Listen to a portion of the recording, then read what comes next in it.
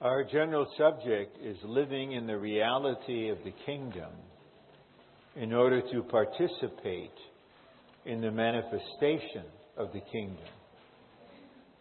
In the first two messages, the emphasis was primarily on the personal side.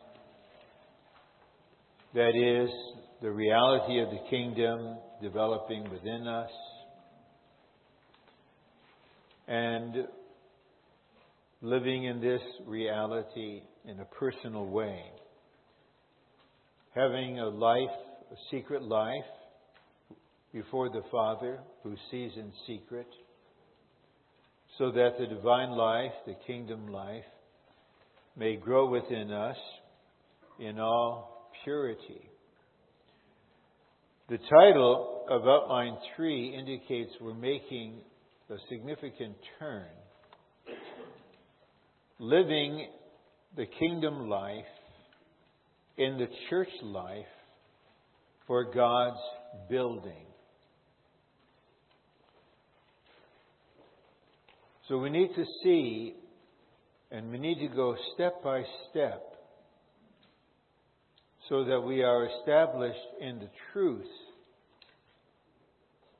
Then, based on the truth, the life experiences will follow. The Word of God is both truth and life. And life is the content of the truth. And truth is the means to convey or impart life. There was a person in a certain part of the earth who claimed to be today's Apostle John, emphasized, even changed his name to Juan. He thought he really knew the Gospel of John. He talked about life and the Spirit, but he ignored truth. So we need the truth, which contains the life, and then that truth will continuously supply us with life. So we need to see the truth concerning the church and the kingdom, this relationship. We are living in the age of the church, not the age of the kingdom. But we are living in the age of the church in the reality and practicality of the kingdom in the church life. So this is how things are worked out. The New Testament gospel is never called the gospel of the church. There's the gospel of the grace of God, the gospel of peace, and there is the gospel of the kingdom. Regarding the gospel of the kingdom, the Lord spoke something which should really capture our attention. In Matthew chapter 24, He is responding to the disciples' question about the consummation of the age. What will take place? And in verse 14 he says, this gospel of the kingdom must be preached to all the nations, all the inhabited earth, and then the end will come. Even though our brother Billy Graham is with the Lord, and I believe finished his course victoriously, and was very faithful to the Lord in what he understood of the gospel, and through him large numbers were genuinely saved. But he did not preach the gospel of the kingdom.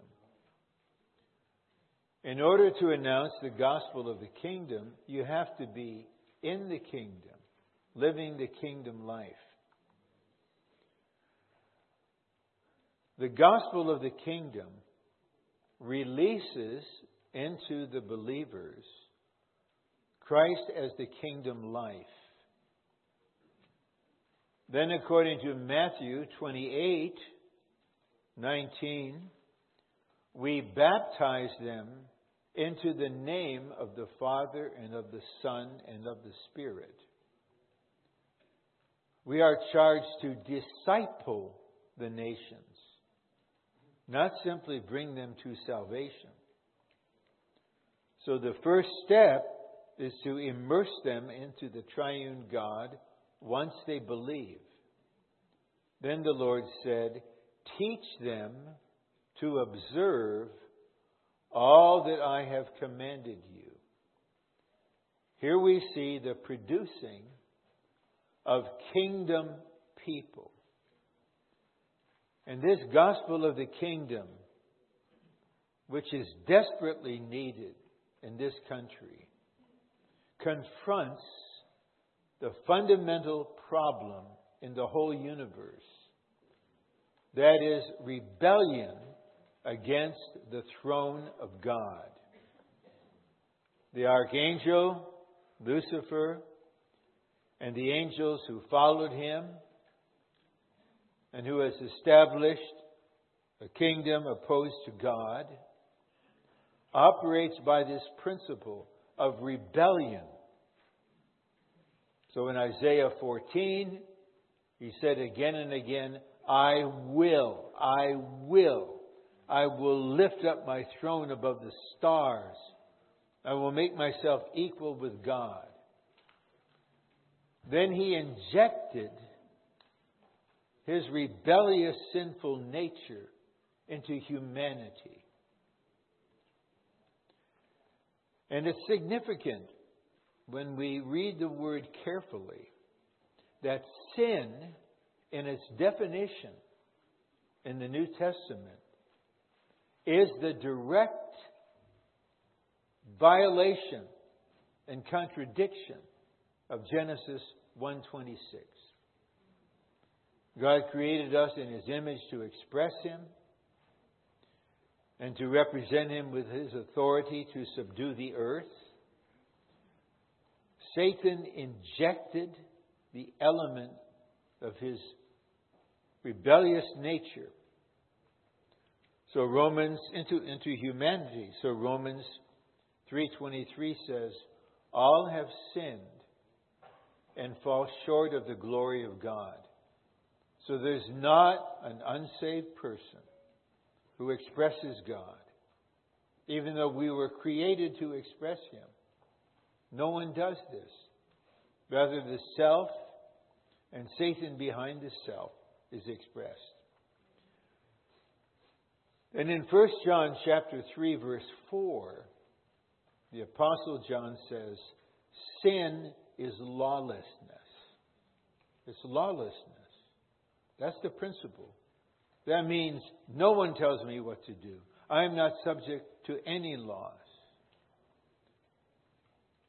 And even many who have a problem with a certain prominent political person, certain female, they attribute to her and her husband, laws are for everyone else. But your attitude is not for us. But actually, this is the inner attitude of every fallen person.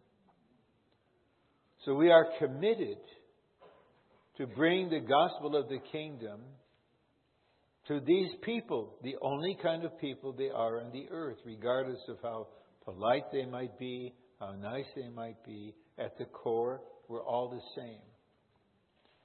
And when someone is enlightened and repents and believes and is born of the Spirit to enter the kingdom,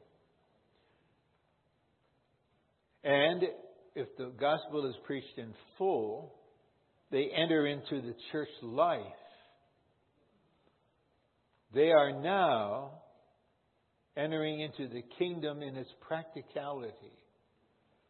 The kingdom, through the gospel of the kingdom, produces the churches. If you look into the Recovery Version, at the beginning of the Gospel of Acts and read the definition of the central thought, it is propagating the resurrected Christ in ascension to establish churches, the kingdom of God. So the kingdom, through the gospel and the life of the kingdom, establishes the churches. So in Romans 14:17,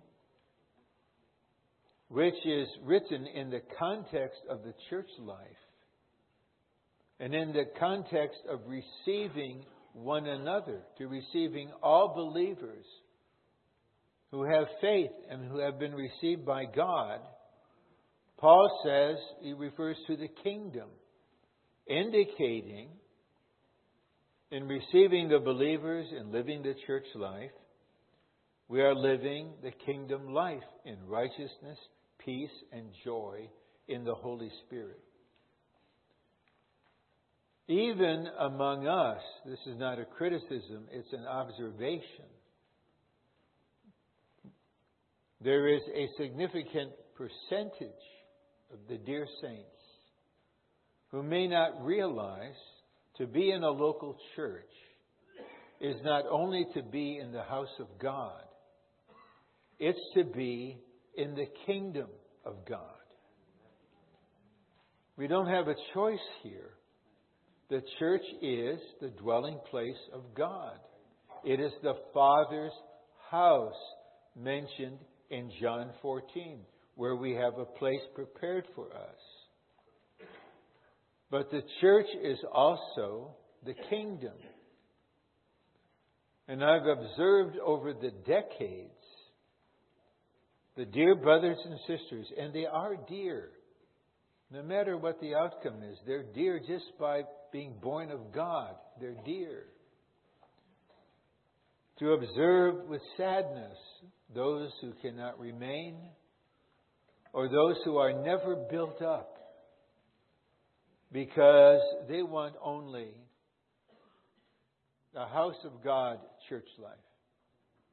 Whenever they touch the element of the kingdom of God church life, they're not happy with that. John, even when he was on the island of Patmos, 90 plus,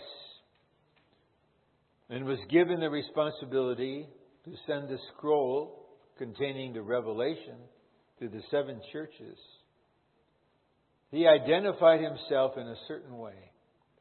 In chapter 1, verse 9, I, John, your brother, and your companion in the tribulation and in the kingdom and in the endurance in Jesus. So John's consciousness was, even though he is isolated on a rocky island, he is a brother who's living as a companion to the saints in the kingdom. He was living in the kingdom where he was. To him, this is a reality. So the gospel of the kingdom, releasing the divine life, produces the kingdom people who are then formed as churches according to the New Testament. Not according to degraded religion, but according to the New Testament. Then these churches are the kingdom of God in practicality. And the content of the church life is the all-inclusive Christ as the King and the kingdom. That's the content. And the church, as the practicality of the kingdom, has one particular, major responsibility. And that is to bring in the manifestation of the kingdom. When we come together for the Lord's table, and we remember the Lord and declare His death, very often we'll have a certain sense. When the Lord Jesus established the table and presented the bread and then the cup, He said, I will not drink again of this cup of the fruit of the vine until I drink it anew with you in the kingdom. So He is even now waiting to be in the kingdom with us, to have the Lord's table, at least in principle, and He will drink the cup again. This indicates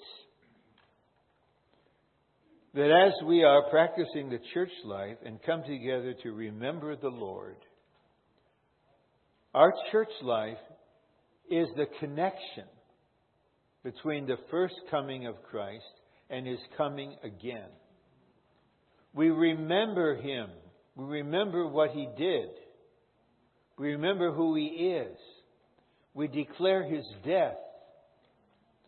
But we do so with a living hope that soon we will have this meal with Him again. The church has a definite responsibility to open the way and to prepare the way to bring in the manifestation of the kingdom. This is an awesome responsibility, but it's a wonderful, glorious privilege. So now, I want to present to you 6 aspects of living the church life, the kingdom life in the church life. Then we'll go on to the outline. And let's keep in mind, we can have all of these aspects not by our self-effort, not by our natural human life, but by Christ Himself, who is the reality of the kingdom, who is the King, and who is the kingdom. Okay, the first has to do with being under authority, meaning the authority of the resurrected and ascended Christ. When the Lord Jesus was on earth in His ministry, a Roman centurion sent Him a message through a messenger and said, I can't remember if it's my son or my servant is seriously ill. Please heal him. And the Lord said, I will come and heal him. The centurion said, you don't need to come. I'm not worthy of you to come. You simply speak a word and it will be healed. Then he said this, I also am a man under authority. I also. So I speak to this soldier, go he goes. Another come and he comes. He recognized the Lord Jesus as the Son of Man was living under the authority of God. And because He was under authority, He could represent God and speak a word of healing.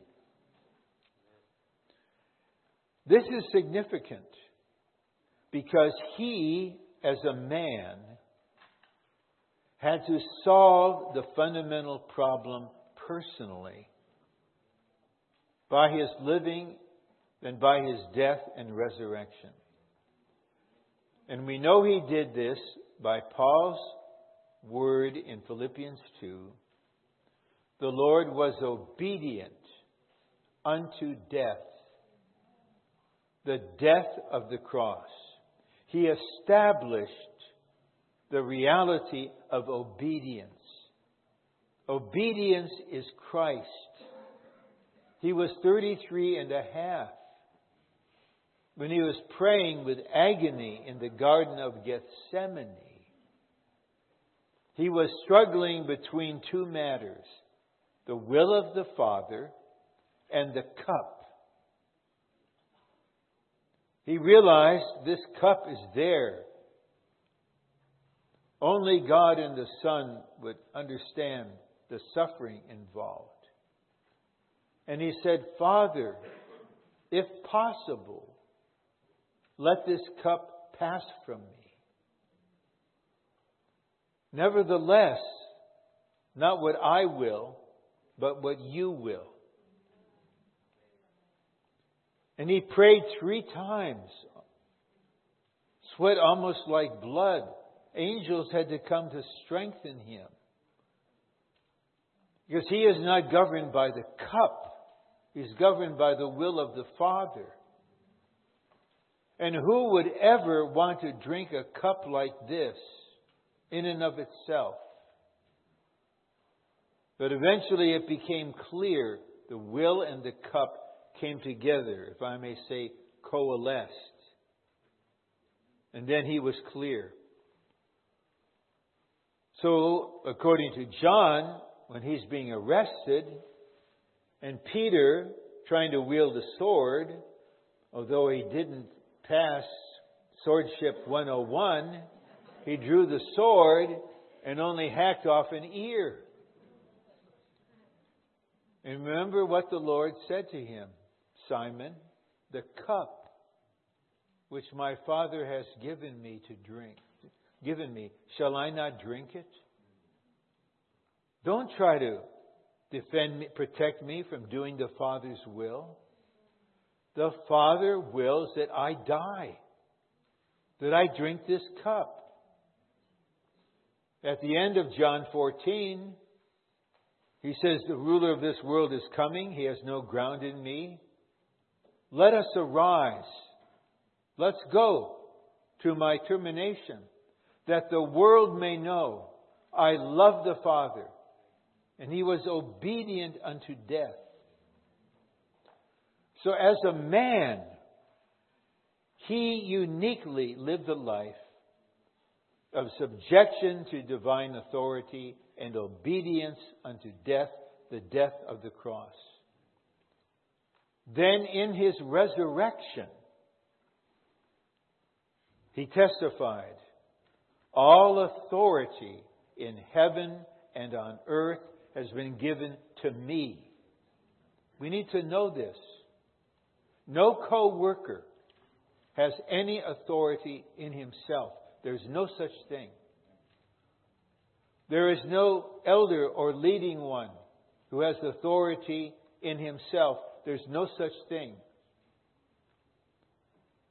The Greek word for authority is exousia. Ex means out of.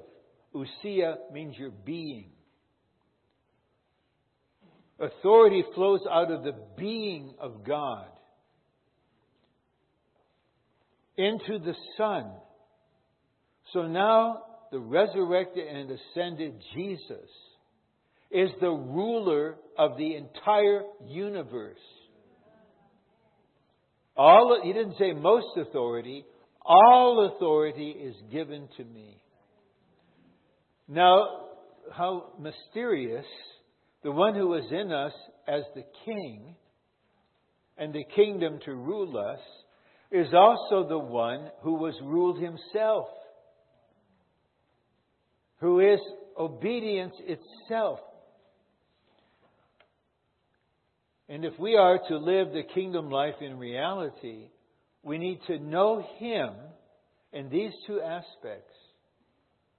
The one who was under authority. So when John 7, his brothers are saying, we're going to go up to the feast. Why don't you come? do something spectacular to prove who you are. They didn't believe in Him. He said, your time is always ready. My time is not yet. You go up. The Lord has a will. He also has a way to carry out His will. And a timing. Timing means a lot to God. Once we know the will of God in a matter, we're not free to do it when and how we want to do it. The Lord may have to wait. In one matter, in my own life, He had me wait from October 1955 to December winter training 1994. That's 39 years. That didn't happen to everything else, or I wouldn't have done anything in my whole life. I'm just waiting. So this is the Lord. And so we need to know Him as this person and take Him as this person with His obedience and recognize we are in a kingdom where the ascended Christ exercises His authority. And this is the only realm on earth He can do this. The only realm. And then the other 5 matters follow from this. So the second matter I would mention is the Lord's teaching concerning relationships in the kingdom. He has some important words to say about forgiveness. And there's even a word in the prayer He taught us about forgiveness, which is, forgive us our trespasses as we have forgiven the trespasses of others. When we were saved and our sins were forgiven, we were forgiven unconditionally and eternally. There's nothing we had to do. That's part of the gospel. But now, as forgiven and regenerated persons, we're living the kingdom life in the church life. And here, our being forgiven for our failures has a condition. You must forgive others. If you do not forgive others, you will not be forgiven during this age. You will be forgiven sometime during the kingdom age while you are under discipline. And so the Lord told that parable. A man who owed his master a huge amount. He pleaded for mercy. His master fully released him. Then he went to a fellow servant who owed him a pittance, a small amount, and was ruthless with him. Said, I'll put you in prison until you pay. And other serving ones saw this, and they were grieved. And they told the master. And the master had to deal with him.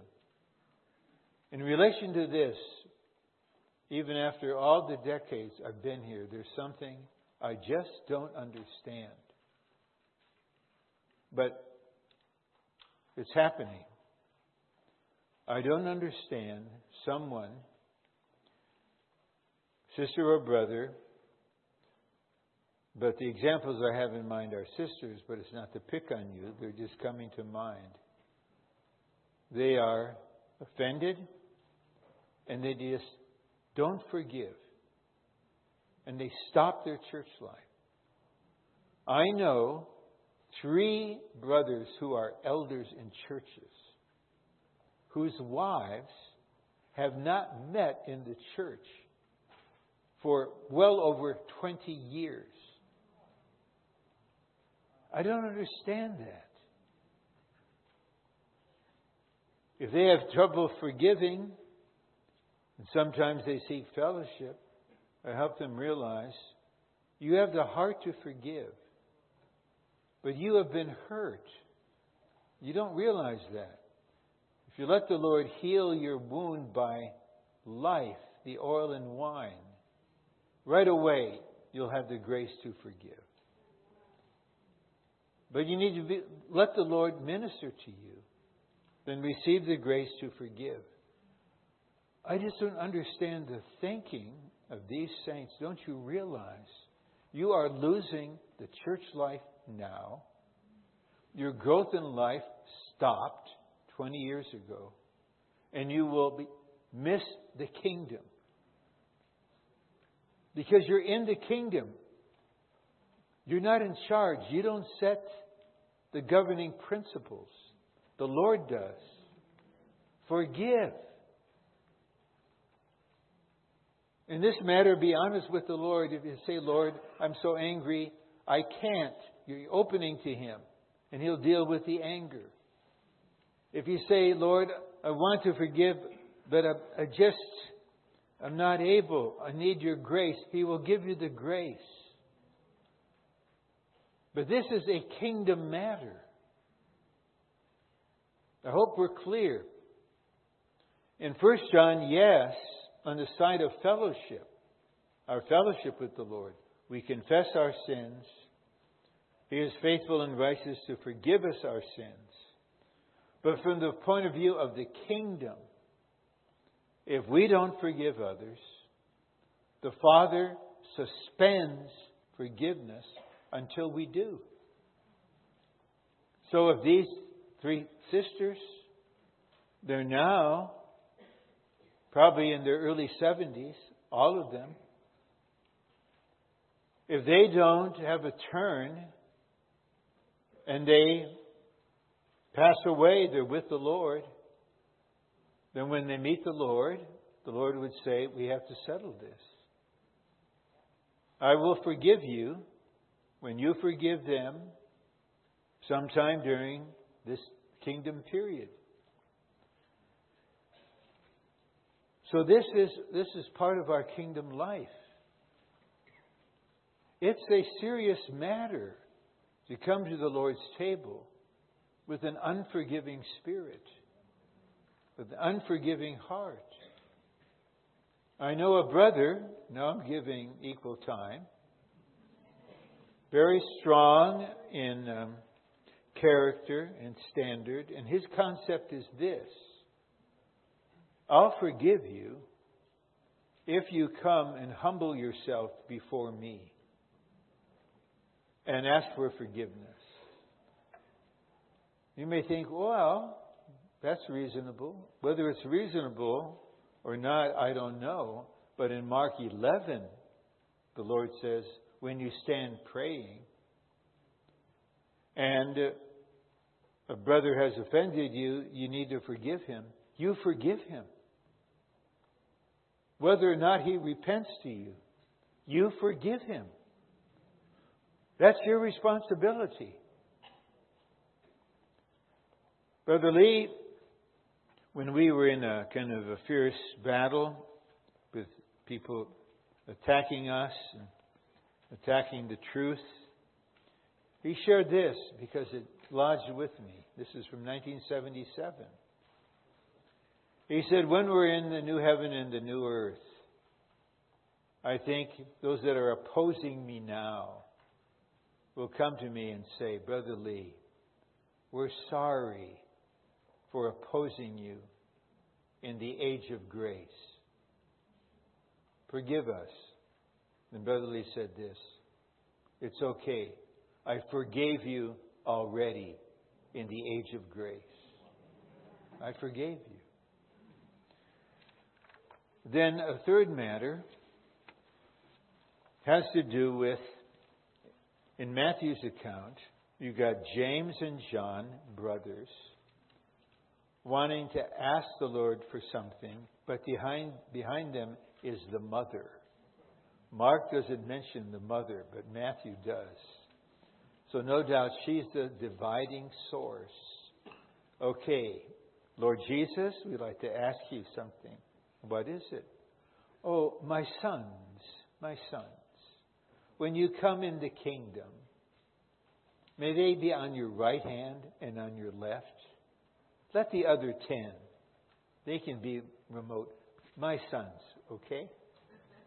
And they themselves were echoing this. And the Lord said, this is not mine to give. Then He asked them a question, not the mother, He asked them, are you able to drink the cup that I drink? And the baptism that I baptize with? They said, yes. And then He said, you will. But whether or not you will sit here, that's not up to me. The reward is given at another time.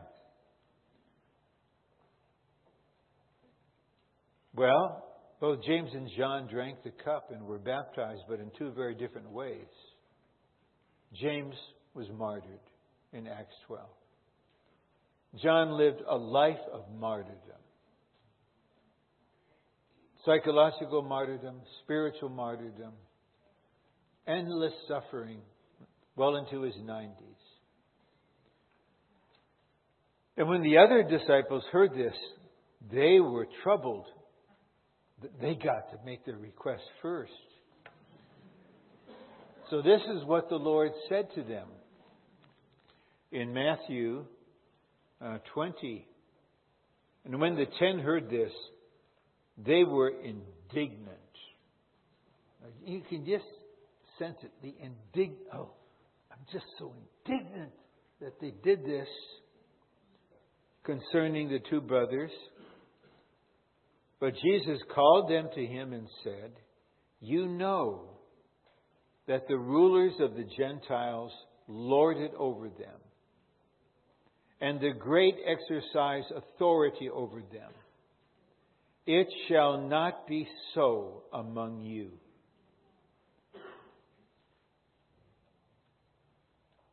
None of you is going to exercise authority. None of you is going to dominate anybody else. We're not going to be like the political powers on the earth. But whoever wants to become great among you, that's what they were asking. This was sheer ambition. We want greatness. Well, if you want greatness, the church life is the wrong place. Go to Hollywood, do this or that. I don't know how much this one baseball player, Bryce somebody, $330 million. Go to the NBA like LeBron James. Win an Olympic gold medal. You want glory? You're not going to get it here. You get a cup and you get baptism and no promise of this or that you and your mom are looking for. If anyone would become great among you, shall be your servant. So those who take the lead in the church, the ministry, and the work should take the lead to be a servant of the saints, to minister to them, to lower themselves to them and wash their feet. How sad it is if some would think, no, I'm an elder. Oh, my husband's an elder. He's a king. I'm a queen. Oh, sister, one dear sister, her husband was appointed an elder by Brother Lee, and she had a celebration dinner at her house. It's a good thing I wasn't there in Anaheim. You know, I might have said to her, sister, you should not be rejoicing. You should say bye-bye to your husband. You're not going to see him that much. He is a slave. He is a servant of God. You are the wife of a slave. You're not a queen. You're not anything because your husband is an elder. But I was astonished when one young sister wanted fellowship about marriage and courtship and a brother. And I wasn't trying to draw anything out of her. I was just listening. And she said, I admit I'm ambitious. I want to marry a brother who is promising. He will be a co-worker. He will minister the word. He will be an elder. And I want to be a wife of such a person. I don't know what I said to her, anything. Probably nothing. I would say, now, sister, if you want to be the wife of an elder, of a traveling co-worker, of someone paying the price to minister, get ready to suffer with your husband until you both are raptured. This is not the time or the place for you to get glory. That's in the world. That's in religion, not here. And whoever wants to be first among you shall be your slave.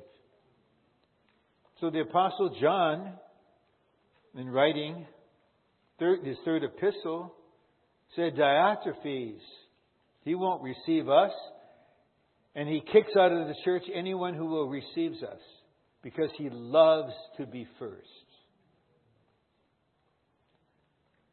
Then he says, just as the Son of Man did not come to be served, but to serve, and to give his life as a ransom for many. Okay, this is the Son of Man. He's the King. He didn't come to be served. He doesn't have the attitude, you owe me this, you should serve me this. I'm here to serve. I'm here to be last. And now, you're going to live a kingdom life just like this. When this is lived out corporately, it's indescribably beautiful. No ambition, no pride, no self-exaltation. After my very first meeting in the church in Los Angeles, I came into the church in San Francisco. A month later, moved down to Los Angeles. And a brother, after a meeting, shepherded me. He was a former minister. And he greeted me and he had fellowship. He said, here, in this place, you lose all your glory.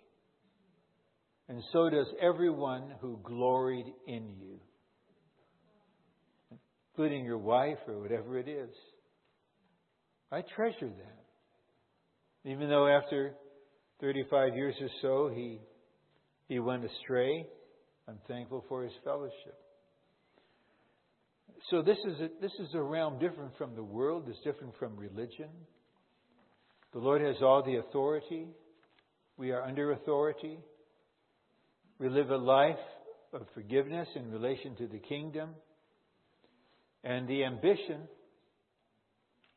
the Lord will surface it in us and then kill it and replace it with Himself. And we're just here not to be served, but to serve. The Lord covers me. I believe the conscience of the body will witness.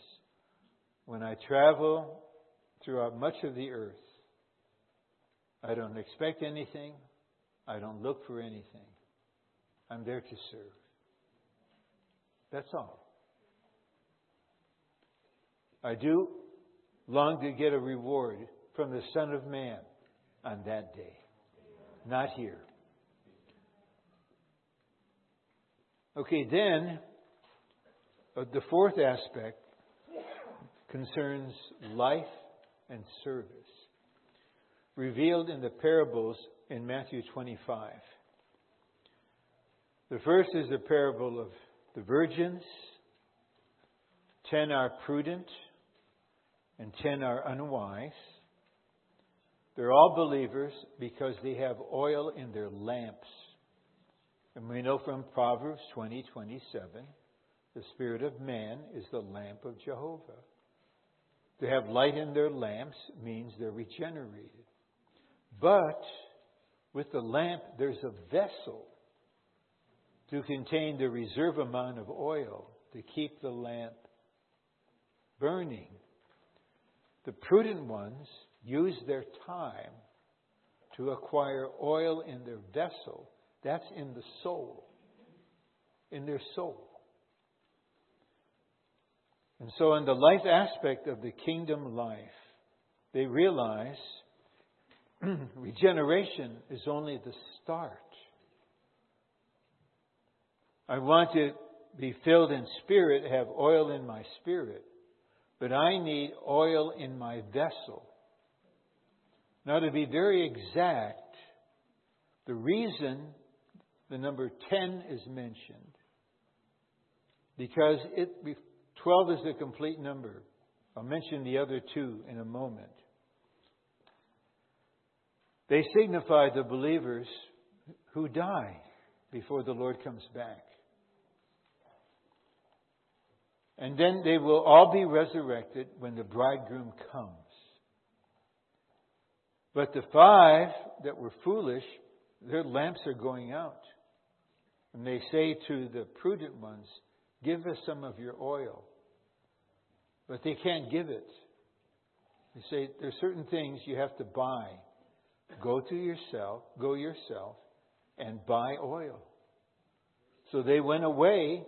While they went away, the bridegroom came. The 5 wise ones entered the wedding feast. The others came later. They knocked on the door. They couldn't get in. If a brother or a sister is taken to be with the Lord before He comes back, the way one should end, you have this sense of, I finished my course. Those who love me will grieve. I know what I'm talking about. But deep within, they'll realize she had oil in her vessel. He had oil in his vessel. He finished his course. He or she, they were wise virgins. She used the time the Lord measured out in the church life to get the oil. Now about the other two. The other two are mentioned in Matthew 24. 2 women were grinding. Very kind of dull, boring work. You're not even to the point of even baking yet. You've got to grind out the meal. And 2 men are in the field, meaning they're hard at work.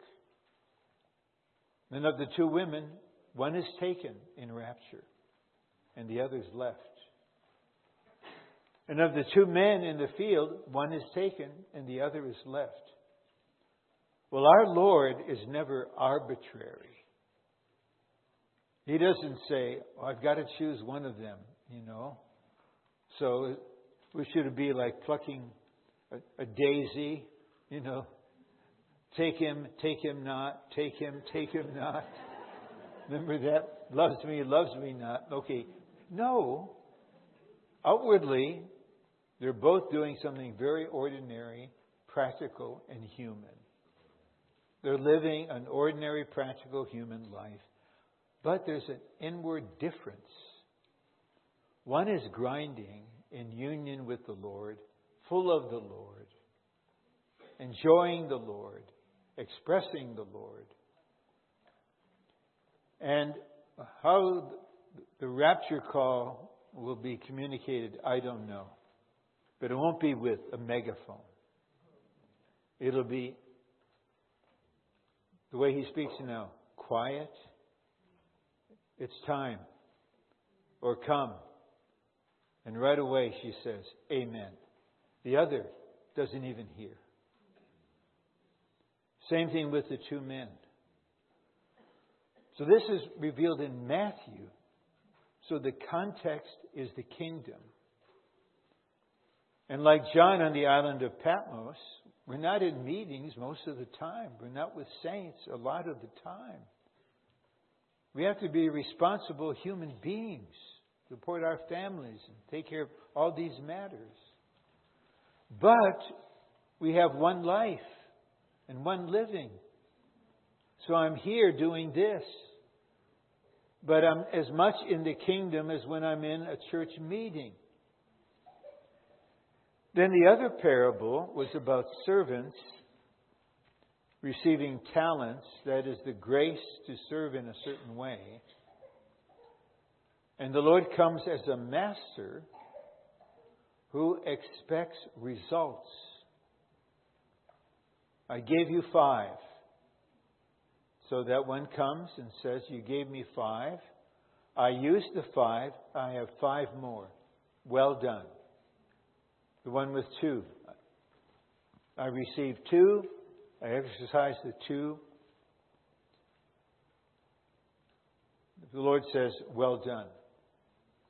If the one-talented ones, who are the vast majority, if that one had said, Lord, you gave me just one. And I was content with that. I didn't measure myself by the 5s and the 2s. And I used what you gave me in serving the children, and helping to count the offering, and taking care of the physical facility of the church, of doing this and that. So now I gained another one. Here's 2. He would have said the same thing. Well done. But for some reason, he buried it. He kept it safe. He dug a hole, put it in the ground. Then when the Lord comes, he says, here it is. And the Lord is strong with him. Don't you know I reap where I didn't sow? There's this aspect.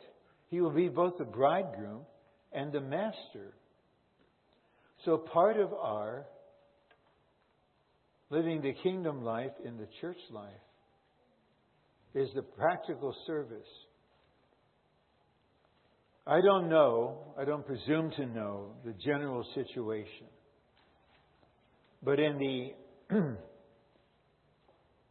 local churches that I'm familiar with, if I just sit for a moment and compare the present heart to serve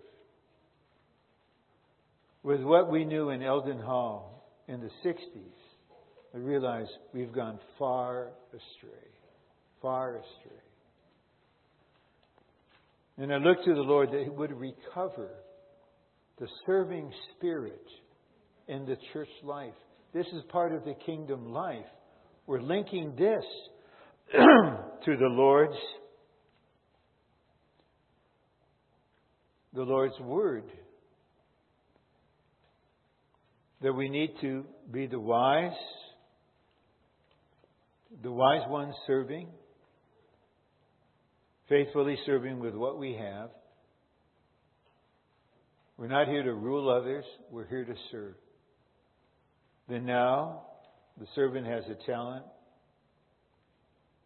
We use it. The Lord is very reasonable. The vast majority of the people, they have this amount of capacity.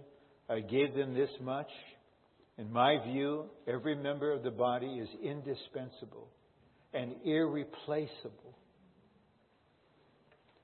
One day I got a phone call from a sister that was quite discouraged with herself and wanted fellowship, but I believe also wanted pity.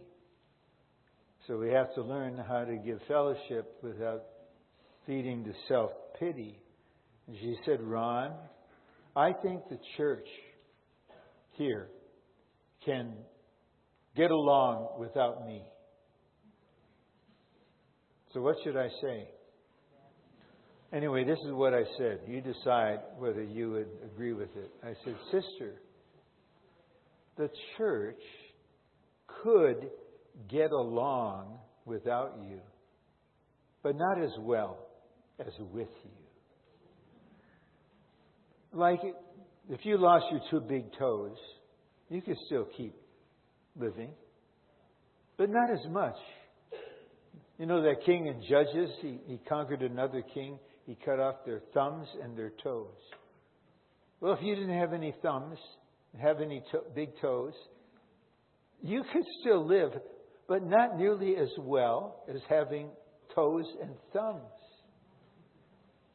Believe me, every member of the body is irreplaceable, indispensable.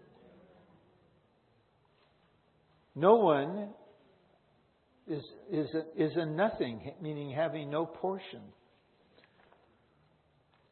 Okay, then there is the prayer life. Maybe I'll look into this more tomorrow. I just mentioned it briefly. In Matthew 6, we're to pray for the kingdom to come. The kingdom is not just going to come. We're going to bring it in. To pray, your kingdom come, your will be done on earth. And in Matthew 18, we have the keys of the kingdom to bind and to release. And the Lord really wants to develop this in our prayer meetings. There's a time to call out to the Lord, even to cry out to Him. And there are times when the Lord would say, please don't pray like this. You are the kingdom on the earth. I have given you the keys. You can exercise authority. The heavens have bound this evil thing. Don't ask me to bind it. You bind it. There are 3 of you praying. It could be 3 sisters. It could be 2 couples. It could be 3 brothers. But you're in the Lord's name and you're in harmony. And you're under His authority. And you're just disgusted with this evil thing going on and what the enemy is doing. And you're going to bind him because the heavens have bound him. And there's someone. You just long for this person to be recovered. Your heart aches. And you prayed and prayed. For some reason, no answer. Maybe in this case, the Lord would say, I have released him. I have released her already. I want you to do your part. Release what the heavens have released. This is going to open up a realm of prayer beyond anything we've ever known. I'm looking forward to this. Now, I have so far covered about the first 3/4 of the subject of the outline. Now a little bit on the last 3 words, for God's building. Then we'll read through in 20 minutes or more. You'll have a lot of time to share. For God's building. So God's building is the goal. When the children of Israel were brought out of Egypt, crossed the Red Sea, drank water from the rock, ate manna, received the covenant, the goal was chapter 40. Build a tabernacle. That's what God told Moses. I want you to build a tabernacle for me that I may come down and dwell in them. So, God showed Moses the design. The people were moved to offer what was needed. It was built exactly according to the design. It was set up.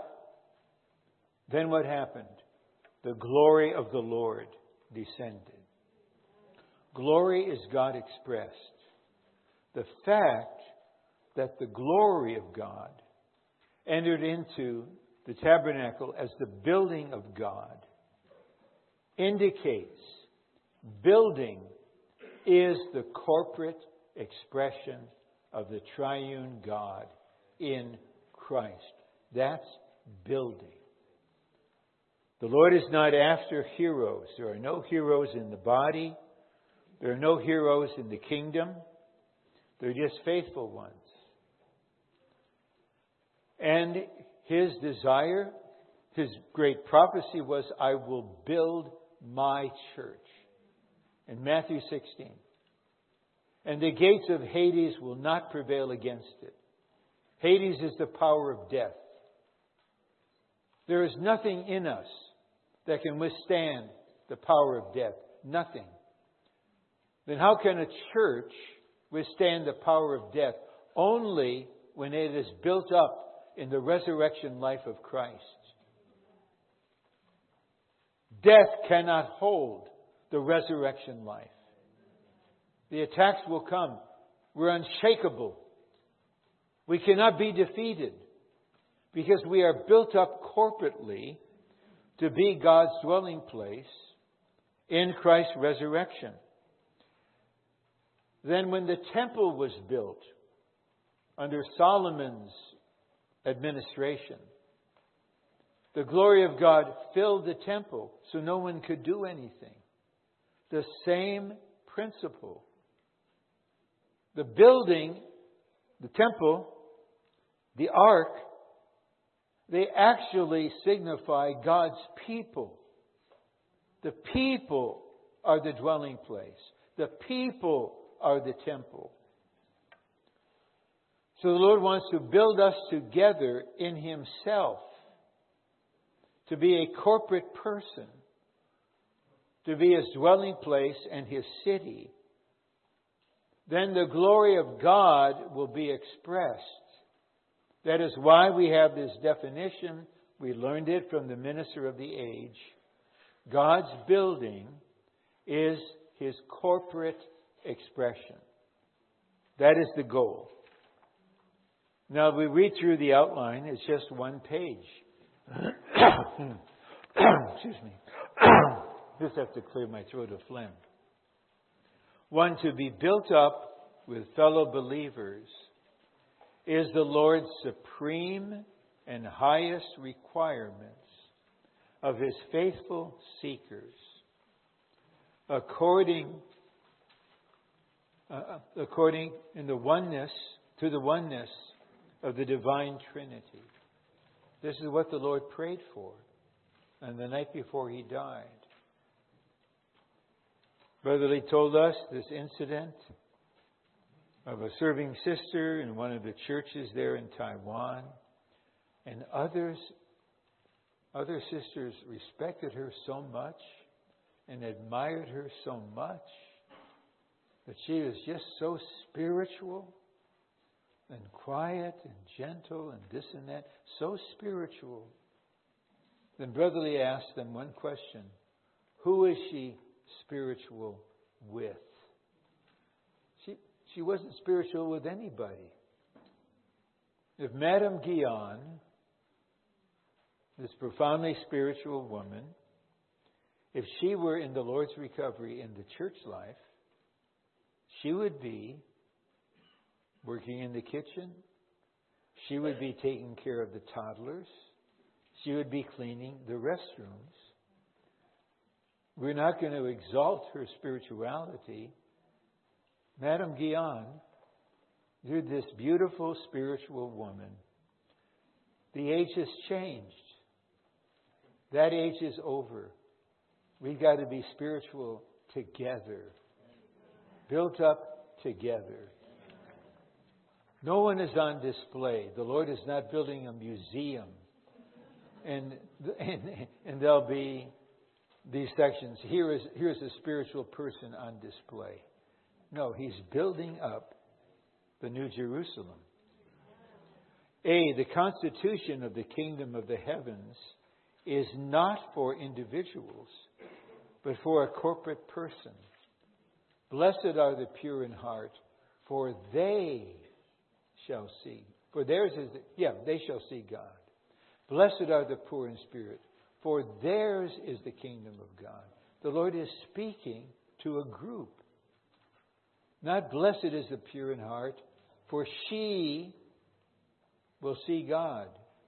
Not blessed is the poor in spirit, for he will be in the reality of the kingdom. This is addressed to a group of people. It's addressed to us. The Lord wants a group of people who were pure in heart. So Paul told Timothy, who was going to be left behind after Paul's martyrdom in a difficult situation. He said, flee youthful lusts and call upon and pursue righteousness, faith, love with those who call on the Lord out of a pure heart. Timothy, don't try to be a hero. You be with those who call on the Lord out of a pure heart. What a blessing this is. To be with a group of ordinary humans, redeemed by the blood, regenerated, and can come together, and we all have the same goal. We love the Lord, we glorify Him, we exalt Him, we call on His name out of a pure heart, meaning we only want You, Lord. This is the building. B, being built up with fellow partakers of the divine life is the highest virtue of one who pursues after Christ according to God's eternal economy. If we gave a one-sentence quiz, what is the highest virtue of a Christian? We might say, it will be love. Well, you're getting close. But the body is built up in love. So if the love is there, the love is going to produce a building, and that is the highest virtue. To be built up with one another. This is the way you want to finish your course, hopefully in rapture. You were built up. You were built into the church. You were not an individual who just come and went. You were built in. 2, the Bible first presents the kingdom and thereafter presents the church. The presence of the kingdom produces the church. The life of Christ is the life of God, is the kingdom of God. And this life produces the church. I covered this to some extent in the beginning. The kingdom is the reality of the church. Therefore, apart from the kingdom life, we cannot live the church life. The church life is something that's 24/7. It's not just meetings. To be in the church is not simply to be in a certain number of meetings. It's a life of fellowship. It's a life of mutual care. It's a life of serving together. It's a life of caring for one another when there's a great need. We rejoice together. We suffer together. We pray together. When the elders in Anaheim, I'm not one, I'm just a brother there, for which I'm truly thankful. I have enough to do. The brothers were meeting at a certain place up in the mountains for prayer and fellowship. And Brother Andrew was having a time with Brother Lee before he joined them. And they asked Brother Andrew if he would go to Brother Lee and say, Brother Lee, do you have a word for the elders of the church in Anaheim? Then Andrew faithfully joined the brothers and gave them the word. Okay? This is it. To the elders. Love one another. Your wives should love one another. And you should love one another's children. That's so precious. Oh, you brothers, love one another. That takes a supply.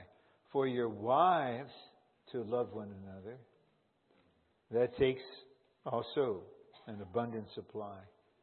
Then love one another's children. You go beyond your natural affection. A few weeks ago, there was a brief but precious memorial meeting for our brother Joey Marks, born in 1985 with Down syndrome. And there was testimony after testimony of how he loved us and how we loved him. I not only love my own sons, I love Ed Marks' sons. He loves not only his sons, he loves my sons. When he asks about a certain one of them, I know there's deep feeling in his heart for both him and for me. This is the life, the church life. And we can only have a church life. When I was in a denomination, you attend an hour meeting on a Sunday. You may not talk to the person sitting next to you. You don't know anybody. Doesn't matter. You're just there to go through something. That's not the church life. B, the kingdom is the reality of the church. Therefore, apart from the kingdom life, we cannot live the church life. I repeat, the reality of the kingdom of the heavens is the content of the church life. Without the reality of the kingdom, the church is empty. Empty. So we're not talking about Christianity as a system. We're talking about local churches.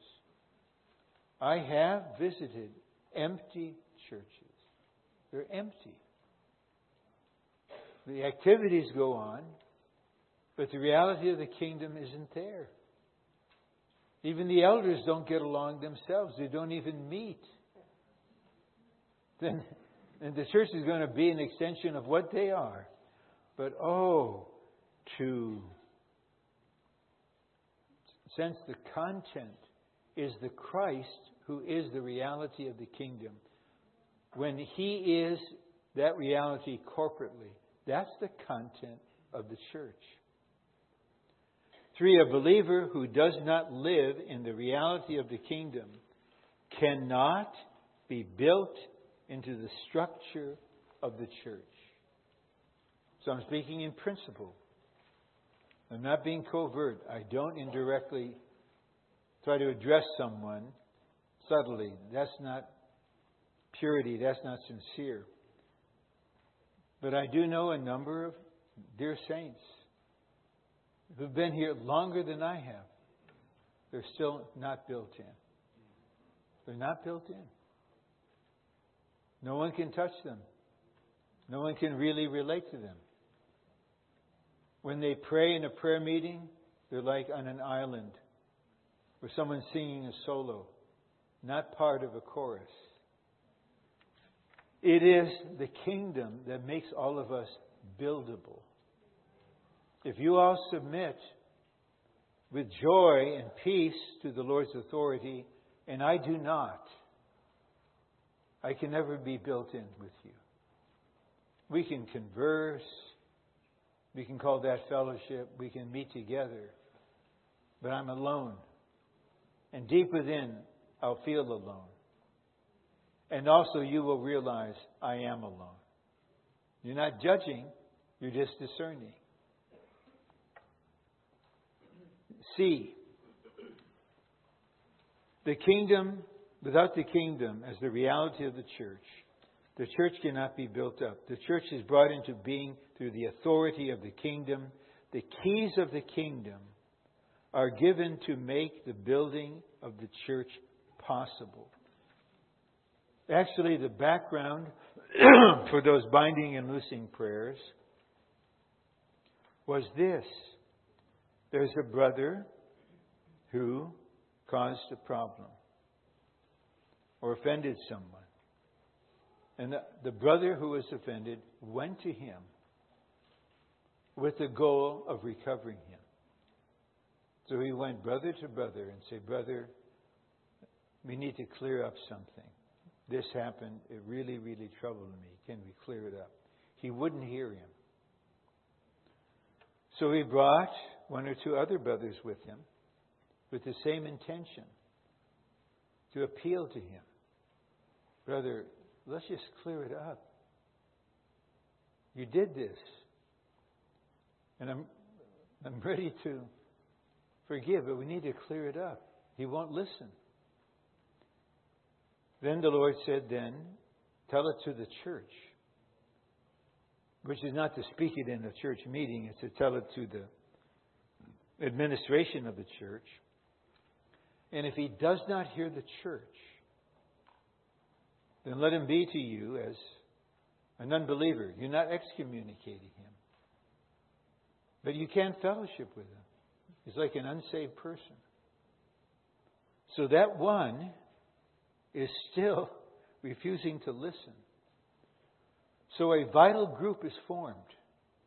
The Lord gathers two or three together in His name. They are in harmony. And they are burdened to recover this person. And they bind what needs to be bound. They release what needs to be released. In Brother Lee's book on the vital groups, he points out the function of the vital groups is to live the kingdom life. And the heart of this kingdom life is to care for people, to recover people. Even prior to that incident, in Matthew 18, is the parable of the shepherd who has 100 sheep, 99 are there. One is lost. He doesn't say that's a high percentage. He seeks the lost one until he finds it. This is an aspect of the kingdom life within us. We're going to seek out a lost sheep until we find it. We're not going to just clock in. I put in so much time. That's enough. Until he finds it. So this is really quite crucial. The keys of the kingdom make the building possible. We're exercising this for the building. 3, when the kingdom of the heavens is able to assert its authority over a company of believers, those believers can be built up into the church. So all of us are part of a company, a group in a local church. If the ascended Christ is able to exercise authority over this group of believers, you will be built up, and He will have a way to do whatever He wants to do. And so there is a leadership here. But the leadership isn't simply a few brothers meeting, making a decision, and making an announcement. The brothers in their meeting are learning to read the saints. Sometimes there'll be an open meeting. We're going to present a matter. We will make a decision here.